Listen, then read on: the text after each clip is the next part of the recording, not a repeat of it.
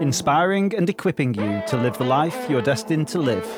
This is the Ascend Men podcast.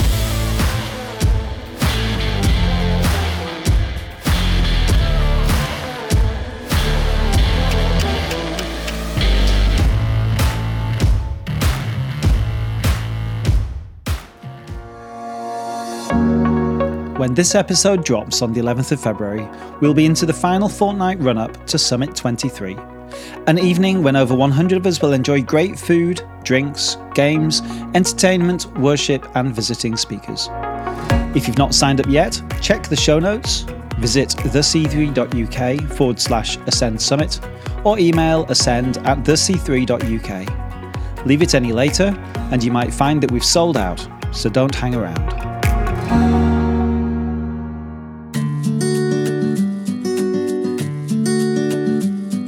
According to the experts at Brides Magazine, here's what women want in a man: confidence, trustworthiness, integrity, compassion, emotional availability, respect, a sense of humour, and maturity.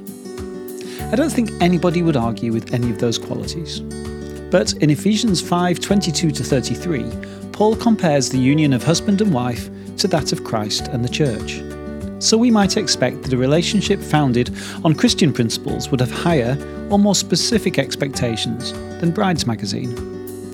With Valentine's Day rapidly approaching, we thought it would be good to hear from two of our C3 ladies what matters to them in a relationship with a man.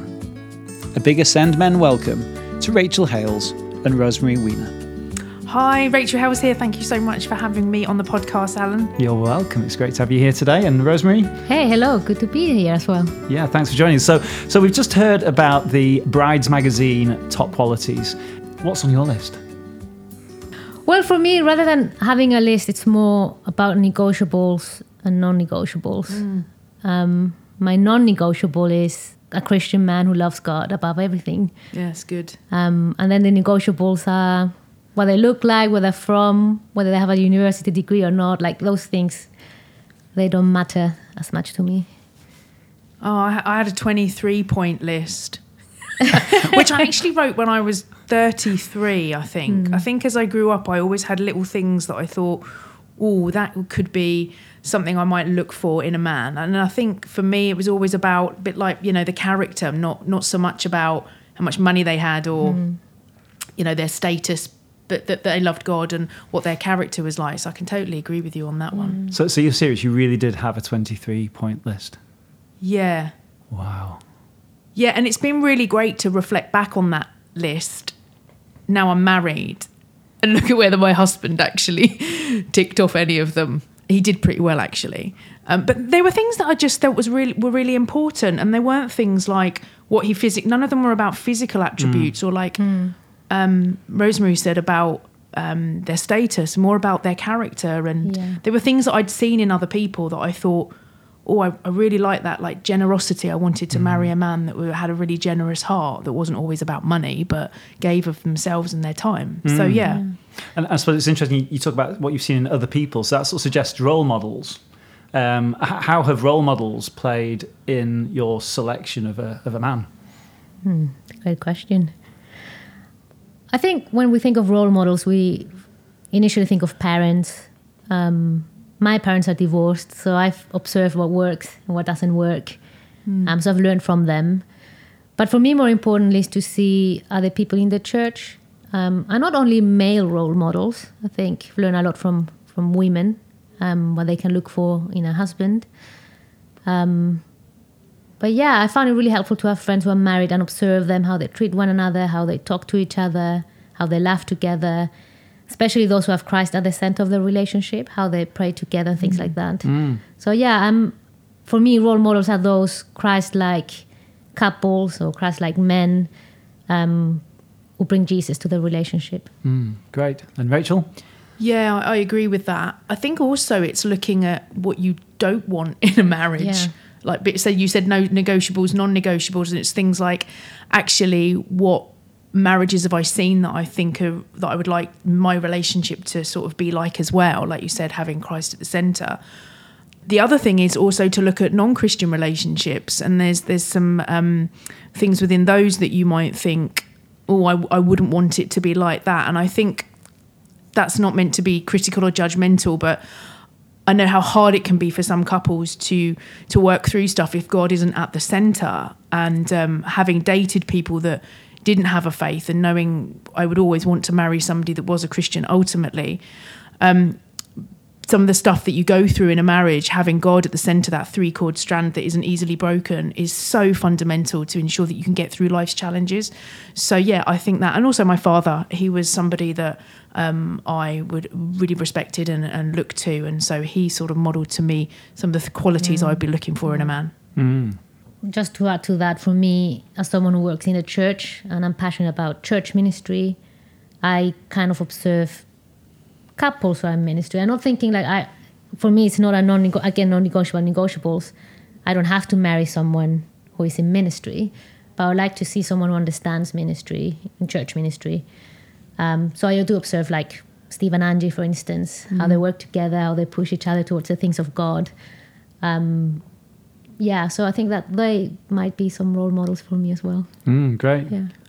I guess it's like what, as you were saying about understands ministry, but finding a partner that can really support you in the things that you are passionate about and you care about, and push you forward into going, I believe in you. And I certainly know my husband is a real encourager of everything I do. And when I doubt myself, he's the first person to go, come on, you can do this.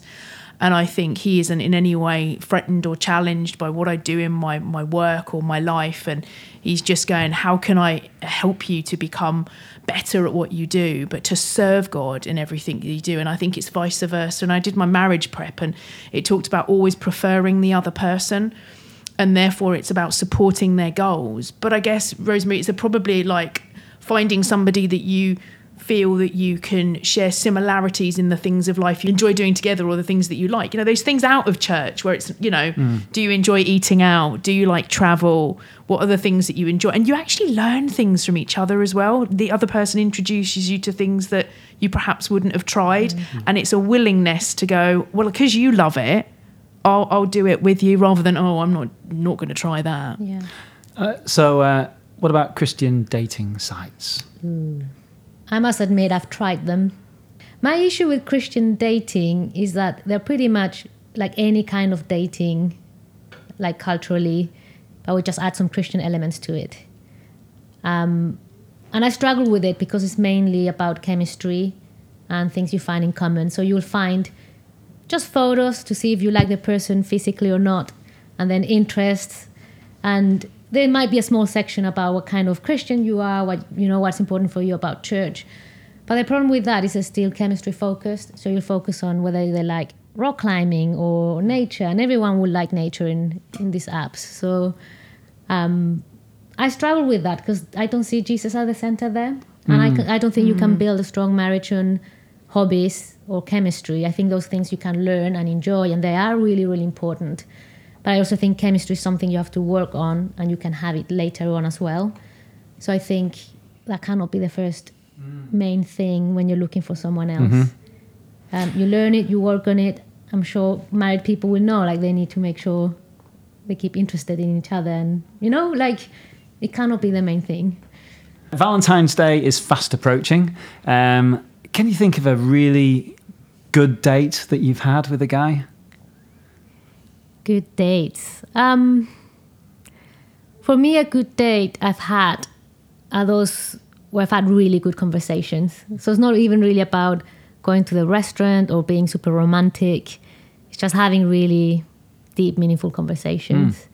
In your first date? On my first date. First dates I always find a bit awkward, especially if you don't really know people, because you're nervous and you're wanting to find about each other. Not a big fan of first dates, but you kind of have to have them. Having said that, I think the best date I've had, and this is now reflecting on it rather than understanding that in the moment, was this guy telling me why he asked me out. And it totally took me by surprise, because you normally expect, I liked how you looked, or you made an impression. And again, you go back to these whole chemistry things that, again, are important, but not the main thing for me. But he said to me that he was really attracted by the way I was serving other people in church. And it was back in the time I was working at Coldham's Coffee. And I might have felt quite unseen in some aspects, but I was working really hard on serving, and I felt like God was teaching me about serving other people and loving people first. But he saw that. And it was the fact that he saw what mattered to me, which was serving God, that for me, that was the best date I've ever had, because he saw what really mattered to me and made me feel seen. It wasn't about my looks or my hobbies or, it was just about Jesus. Great. Ooh, Valentine's Day fast approaching. I always really struggled with Valentine's Day. I think a lot of women who are single do. It's a day in the diary, in the calendar to be with your loved one, and then when you don't have that, it's almost like, oh, do I hang out with my girlfriends, or do I sit at home, and you're trying to avoid, and I haven't got a card, or all of that. And I think I always struggled with Valentine's, and I don't think I can recall any dates really around Valentine's, either with my husband or with any other dates that I specifically went on. I certainly don't remember having any specific ones at Valentine's. I can remember dates that were really bad.